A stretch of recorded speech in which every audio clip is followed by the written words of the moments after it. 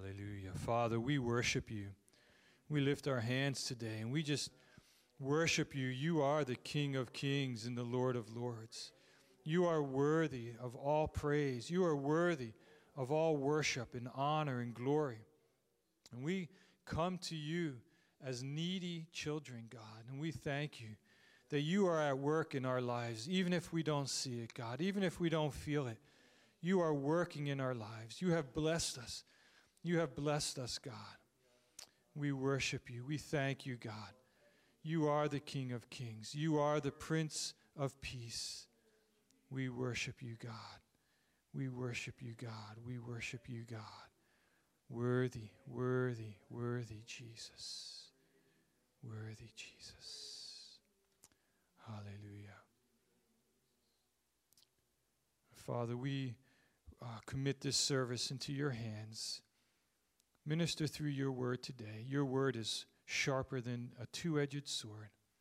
And we pray that you would just anoint your word. In Jesus' name we pray these things. Amen. Amen. Please be seated. Thank you so much for being here today. It's such a privilege to be able to stand here and speak. I thank Pastor for that. I know he can't hear me right now, but I'm sure he'll check it out later. And those of you who will be watching online later, thank you for joining us. I asked Pastor if we could sing that song because that line where he says, even if I don't feel that you're working, even if I don't see that you're working, I know that you're working. And that's what I want to talk to you about today in the few minutes that we have together in this sermon. But before we do that, I want to talk to you about missions. Heidi and I are missionaries. You guys support us. Thank you so much for the many, many, many, many, many years of mission support. We appreciate that. We have a website that you can visit there, adoptacampus.org. And there's also a blog. And calling it a blog might be overstating it. It's every day I post a school, a university or a college with some statistics and some prayer requests. And so I'm calling it a blog because I put one up every day. And if you're an early riser, they're there at 5:30. They should be there at 5:30 in the morning. So it's there all day, Monday through Friday, and you can pray for that school.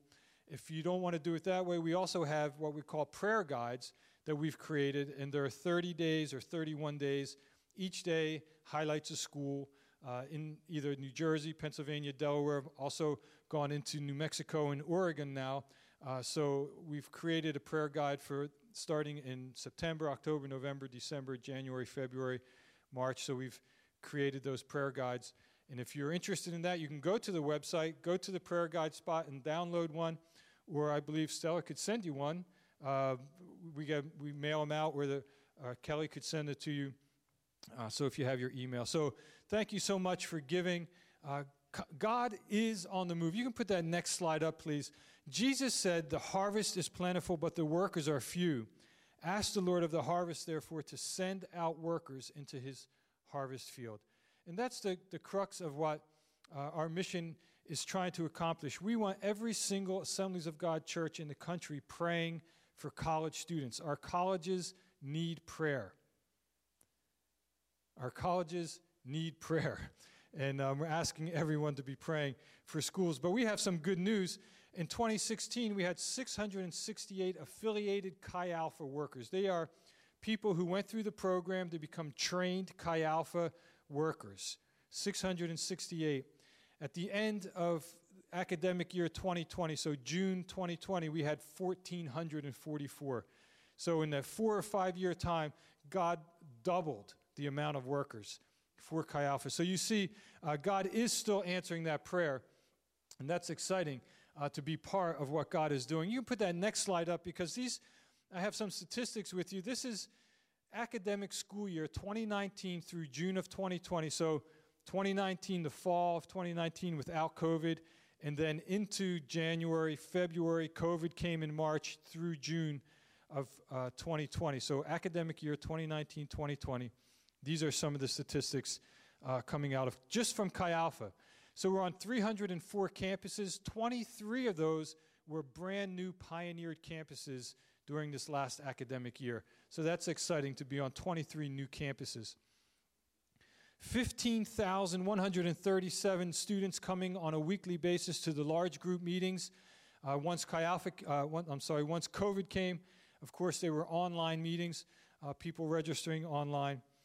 18,900 total involvement. So you say 15,000 in large group. Well, there's also plenty of small groups taking place on different parts of campuses in Zoom meetings, like things like that, outreaches, missions trips. So close to 19,000 involved. But what really is exciting is that 15,900 plus were involved in discipleship, getting discipled. More people got involved in discipleship than were coming to the large group meetings. That's exciting. I call that success. You can have maybe, 100 people in church, but if 200 people in the community are getting discipled, that's exciting. So we see God is still moving. Even if it's COVID, God doesn't care. God's not taken by surprise. God's still at work. 2,889 conversions. That's exciting to see students on secular college campuses coming to Christ, giving their lives to Christ. The next slide goes on, just a few more. 1,300 of them followed Jesus in baptism. That's exciting. 1,195 filled with the Holy Spirit, the evidence of speaking in other tongues. 570 students were healed. Students praying for students. This isn't some big-name evangelist who came, but these are college students on secular college campuses praying for other college students on secular college campuses. 570 confirmed healings. That's exciting. God is alive and well, and he's doing great things. 531 missions trips with 4,600 students participating in those trips. Some of those trips did go overseas if they went in the fall or in January, but once COVID came, all those missions trips were canceled, and some of them were converted into home missions trips. Students went different places in the country to help other people. So just some statistics of what God is doing. You might not sense God working, but he is at work in this world. God is at work. You can be assured of that. And these are just some of the ways that we can see that. Okay, so a missions window. Now let's look to the Word of God. You can put that next slide up, please, just to get us started here. So I'm the kind of guy, when I preach a sermon, I like to have a title, and I want to know where I'm going. What's the big picture for the title for the sermon today? And I feel like God is saying to me to share with you, God is in it for the long haul. Christianity is not a short-term fix. It's a long-term event. God is in it for the long haul. He has plans and goals and things that are happening for the future that we cannot even imagine. But God knows. God knows. He's in it for the long haul. And so we'll start out with this Psalm 31 and verse 15, just the first part of that verse 15, just simply saying, my times, my life, my every day, my every week, my every month, my every year, my times are in your hands. I hope you can say that this morning, that my time is in your hands. And that's where we're going to start. Before we go any further, I have a few scriptures that I'm going to read them to you, and I'm not going to ask you for a show of hands. I don't always enjoy that when a preacher a show of hands, but think about the response. Do you agree or do you not agree as I read these? Hebrews 13 and verse 8.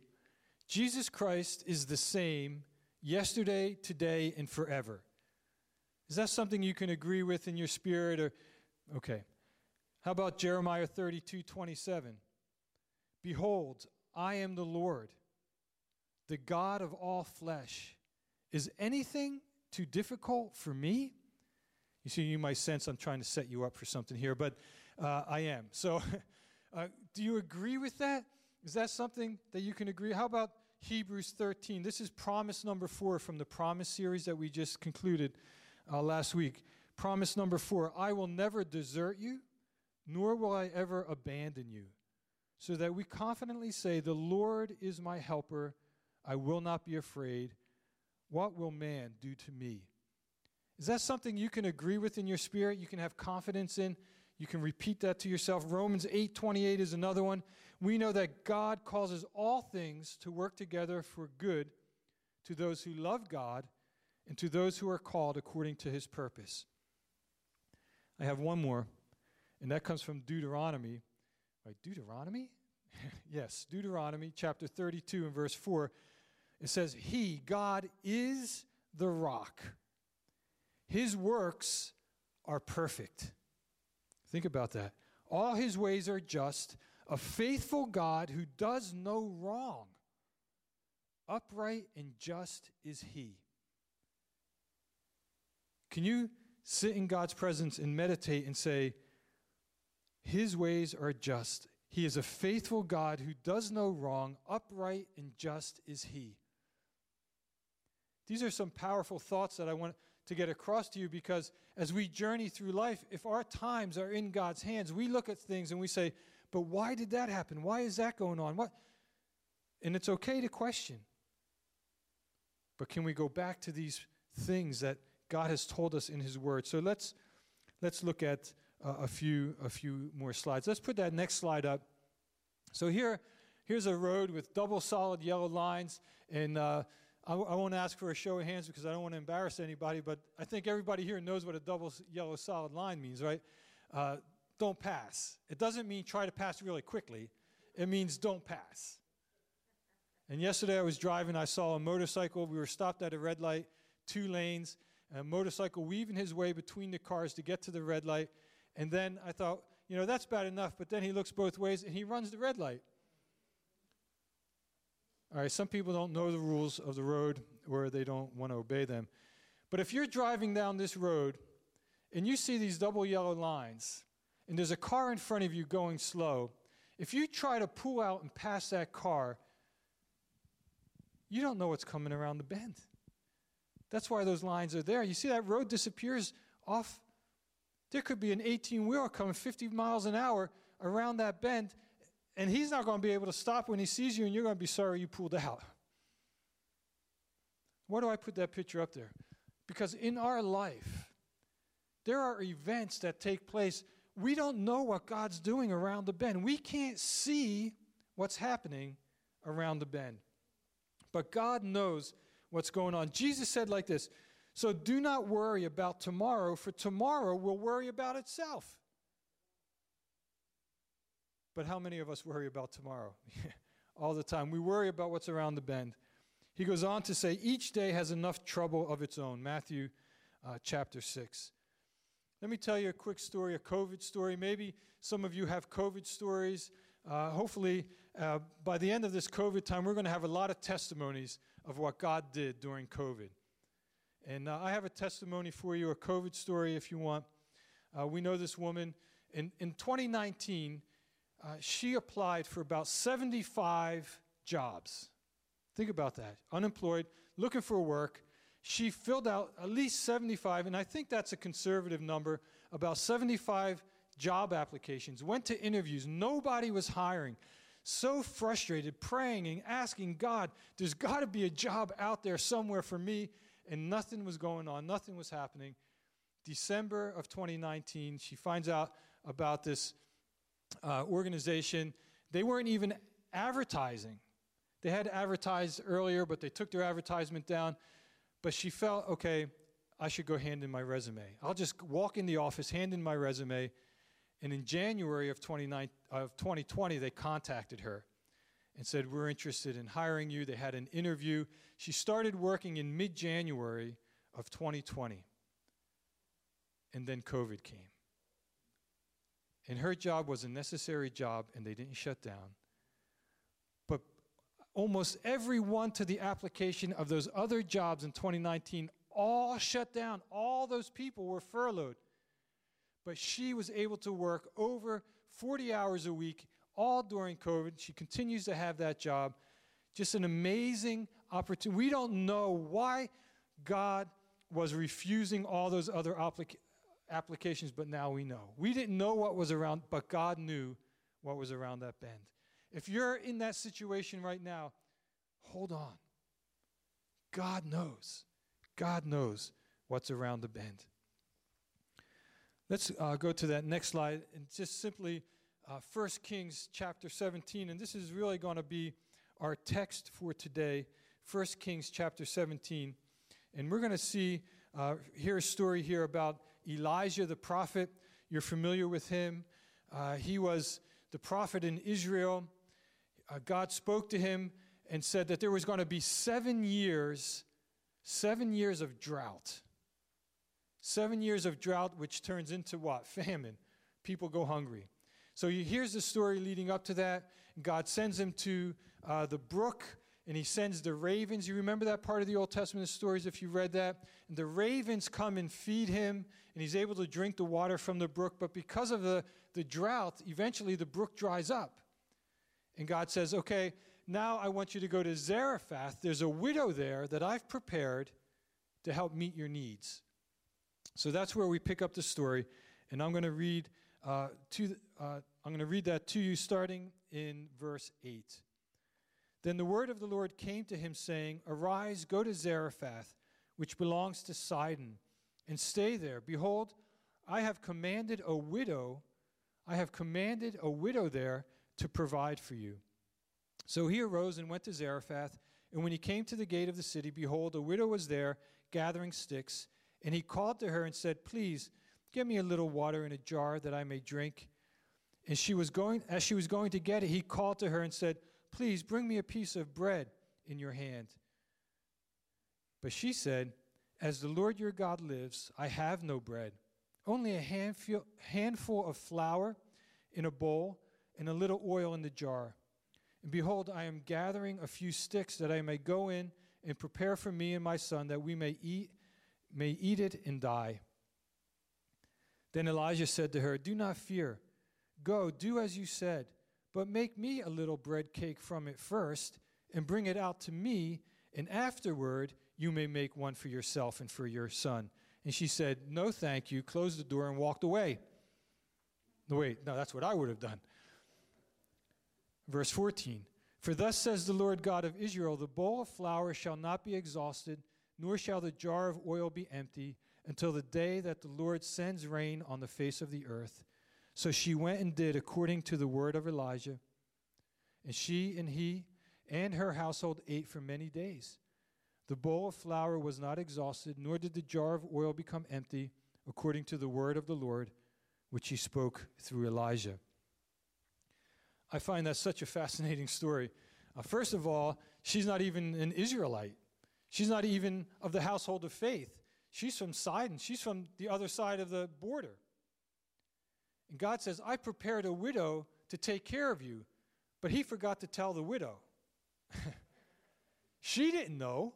When Elijah came, she didn't say, Oh, there you are. God told me you were coming.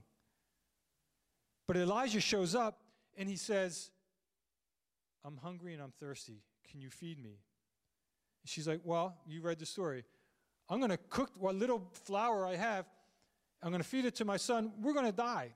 Evidently, she must have said to herself, what's the difference if I eat that bread and die tomorrow, if I don't eat the bread and I die later tonight? Maybe that's what was going through her mind. I don't know. But this is the story, and it's a fascinating little story, because she's riding on that bench. She has no idea what God is doing in her life.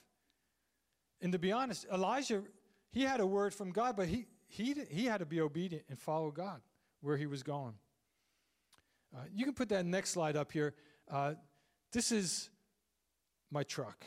It was our truck, but it was my truck first, and then we got married. Then it was our truck. I used to love that truck. 8 miles to the gallon. 4-wheel drive all the time.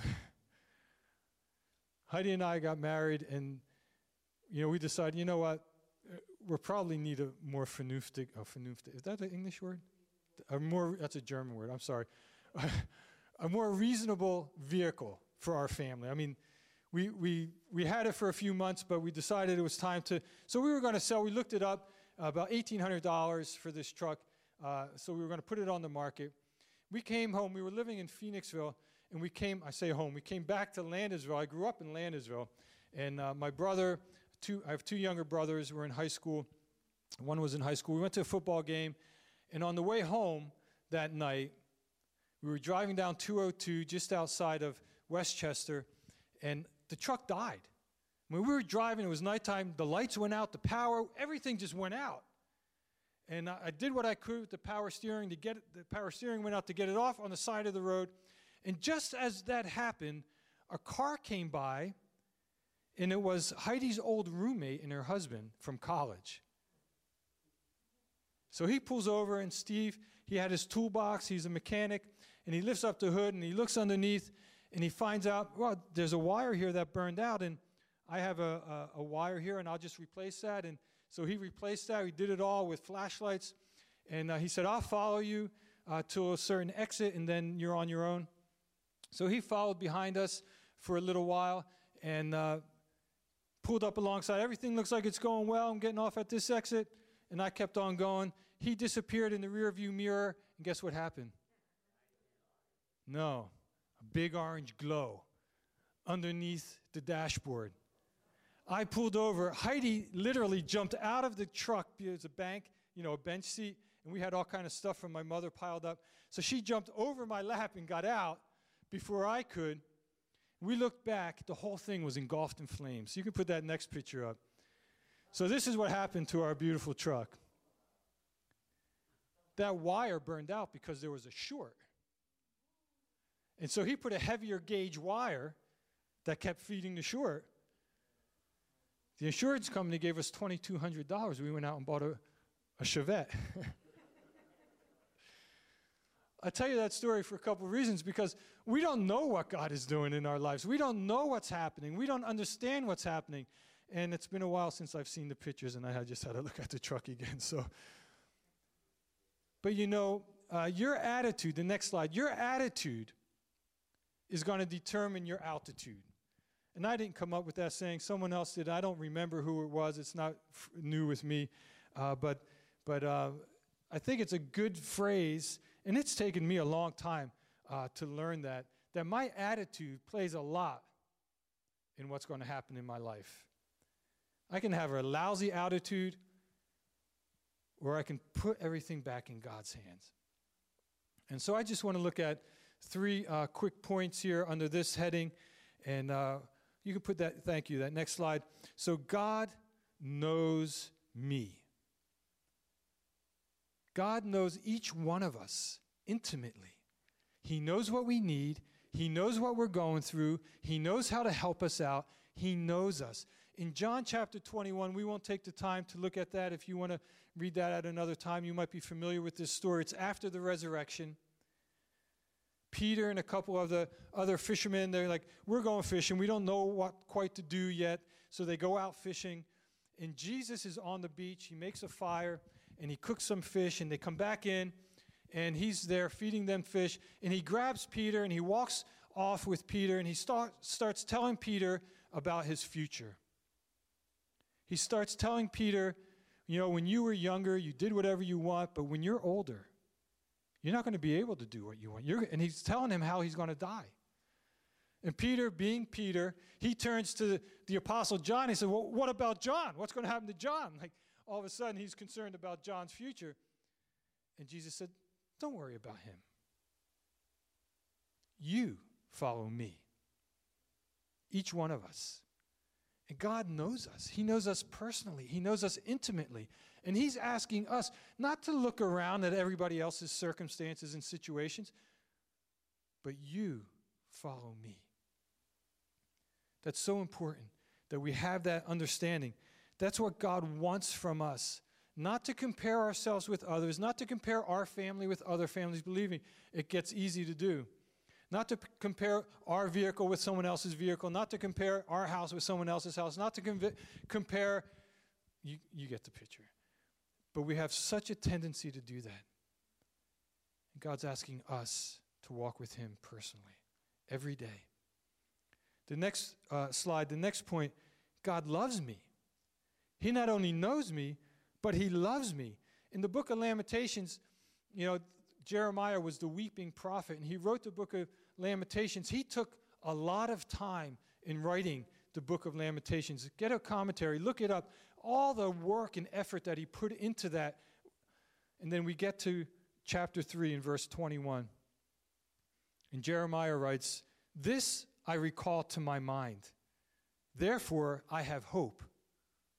So here he is in the middle of this lament, this Lamentations, I have hope. Through the Lord's mercies, we are not consumed. God is merciful to us. He does not give us what we deserve.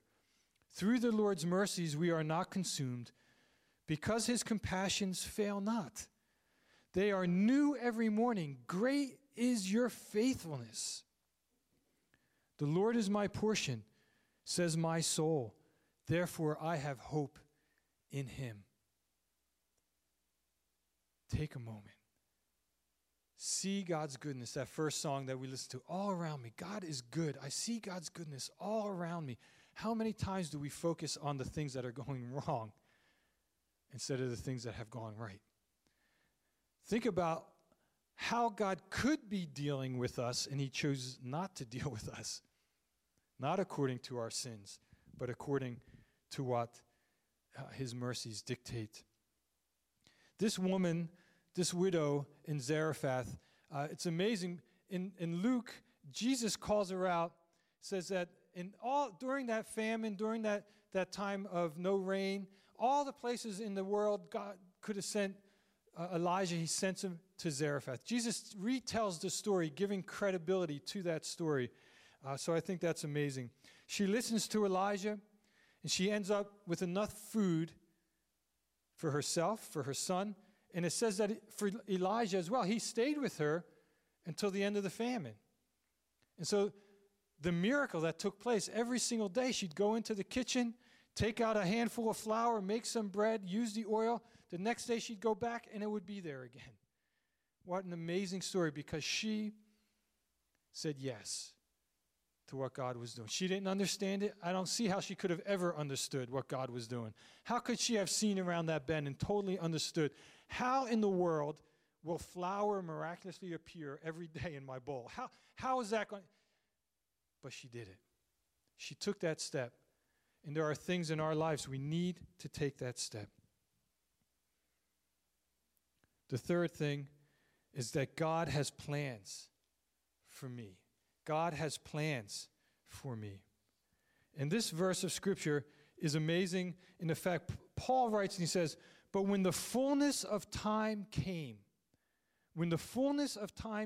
God sent his son, born of a woman, born under the law, so that he might redeem those who were under the law, that he might receive the adoption as sons and daughters. But when the fullness of time came, God had a plan. He was working out this point in history all throughout all the other times of history. When the fullness of time came, when just the right time, when just the right lady was born, when just the right, everything set in place, Jesus came. In the fullness of time, God's going to reveal to us what he's doing in our lives, what's going on, what we don't understand. I believe that God is at work even if we don't see him working. He's going to fill those things out. Think about Jesus. Jesus came to earth in a body, in a human form. It says he came of a woman, born under the law. Jesus was born into a family. You remember the story, we read it sometimes in Christmas or when we're reading the first part of the book of Luke, and Jesus' family went to Jerusalem, and then they left, and Mary and Joseph thought Jesus was with the rest of the family. They were with the extended clan. And Jesus was nowhere to be found, so they go back to Jerusalem. They're hunting him down. They finally find him in the temple, and he says to them, didn't you know that I should be about my Father's business? So he was 12 years old, and he already knew he should be about his Father's business. But he didn't start his ministry until he was 30 years old. That's a long 18 years. He learned a trade. He became an apprentice, maybe to his father, maybe to another carpenter. A lot of time people get apprenticed not to their family, but to someone else. So he was an employee. Then later, when church history tells us Joseph passed away, Jesus took over the business. He was the carpenter. He ran the business. He was a business owner. Sometimes we don't think about Jesus being an employee or being a business owner or having a payroll that he has to meet. He has people working under him, or his inner family connections. He has a mother, he has a father, he has brothers, he has sisters, he has relatives that he has to interact with on a regular basis for 18 long years. Can you imagine? I came here for something completely different, and I'm doing all this. And I'm doing all this. In Hebrews chapter 12 and verse 2, it says that Jesus is the author and perfecter of the faith. Not of our faith, of the faith. Jesus had to walk out his faith as a human being. Whoa, that almost sounds like blasphemy, right? Jesus had to walk out his faith. He was a human being on earth living by faith.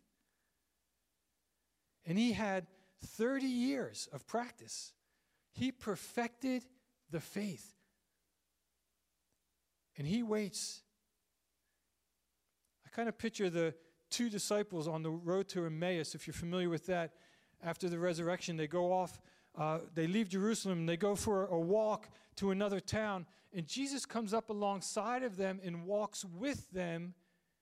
And they talk and they converse. And then when they get to Emmaus, they have dinner together and they realize, whoa, that's Jesus. And he disappears. And they run back to Jerusalem to tell everybody.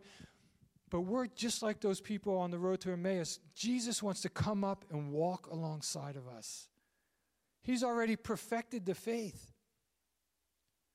Let us glean what we can from him. Let's go to that next slide, and we're going to hurry through some of this. What we do now counts. How we deal with those situations that are coming up in our lives, it really counts. We need to face them, and we need to deal with them. So earlier in the beginning of the service, I asked you about Hebrews 13. Jesus Christ is the same yesterday, today, and forever. Jeremiah, God is the God of all flesh. Is there anything too difficult for him? Or Romans 8:28, all things work together. Remember those verses? And I was asking you, how do you feel about that? Here's where we need to put them in play. Something happens in your life. You applied for 75 jobs and didn't get hired. Do you give up on God, or do you say, God, I don't understand it. There's something coming. There has to be. I'm putting my life in your hands. Open a door for me. And a door opens that is really amazing. We have to be able to do that. So number one, the next slide, discouragement is part of the human condition. Every one of us get discouraged. That's not a negative word. For those of you who are word of faith people, it's just truth. We get discouraged. Things happen. Trucks burn on the side of the highway. We get discouraged. We don't understand. That's part of the human condition. Elijah, after all that he did, he went and told Ahab, the rain's going to come. And he outran the horses to Jerusalem. And then Jezebel meets him there and says, you're a dead man. And he goes and hides from Jezebel and says, God, I'm no better than my fathers. Just kill me now. Here's the prophet of God who just went through all that stuff. Discouragement comes, but what we do with it is important. We can wallow in it, or we can turn it over back to God. The next slide here is in Habakkuk, a little book in the Old Testament, a minor prophet they call him. And he complains and complains and complains for 3 chapters. And at the end of Habakkuk, at the last couple of verses there, he says, look, this is what it boils down to. If my vineyard doesn't produce any grapes, if my fruit trees do not have any fruit on them, if my stalls are empty, all my cattle die, I'm still going to worship God. He is still worthy of all worship and all praise. Discouragement comes, but where do we bring it? What do we do with it? And then the last point there, God's not going anywhere. He's in it for the long haul. He loves us. He knows us. He's faithful. We get discouraged. We turn it back over to him. And then we see in 2 Timothy where Paul writes to Timothy, he says, this statement is trustworthy. If we died with him, we will also live with him. If we endure, we will reign with him. If we deny him, he will deny us. But if we are faithless, he remains faithful. Man, I just love that scripture. If we are faithless, he remains faithful. There are times where we just lay on the couch and say, God, I just can't do it anymore. But I believe you. I believe that you are the creator of the universe. and I put my life in your hands. He remains faithful. If we are faithful, if we are faithless, he still remains faithful. And one last slide, please. And we go full circle here. Psalm 31, verse 14 and 15 this time. The psalmist writes, "But as for me," so you can't talk for anybody else. "But as for me, I trust you, Lord." And it's important that the word Lord here is written in all capital letters, because that means it's in the Hebrew, and I'm not a Hebrew scholar at all. Just at the beginning of my Bible, there's an introduction. Some people don't like to read introductions to books. Sometimes I read the introduction to the book after I read the book, in case it does give too much away. But you can read your introduction, and it says that when it's all capital letters like that, that means it's referring to Yahweh.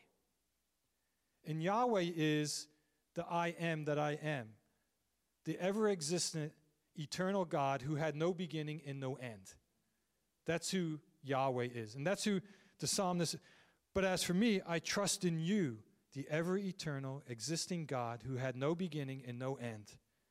You are my God. My times are in your hands." Father, we thank you. We thank you that we can trust you, that even though you're the eternally existent, ever-existing God who had no beginning and no end, you walk with us. And you have plans for our lives that we cannot even comprehend. We don't know what you're doing in our families' lives. We have unsaved loved ones, God. We don't understand what's going on, but you're at work. We believe that you are at work even when we don't see. And we thank you for your goodness all around us today. We acknowledge you. And Father, you know the hearts and lives of every person in this room, every person who hears my voice, whether they watch this later on the internet.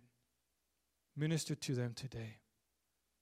And perhaps there's someone who would say, "Jesus, I've never given you my life before. I want to put my life in your hands. I want to commit that to you today. I don't understand what you're doing, but today I want to say, yes, I give my life to you. Help me understand what you're doing. Open my eyes. Reveal to me."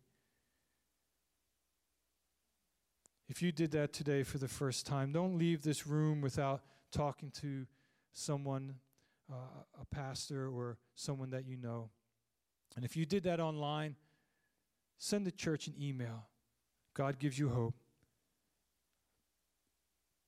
And let someone know. Amen. Pastor Joe.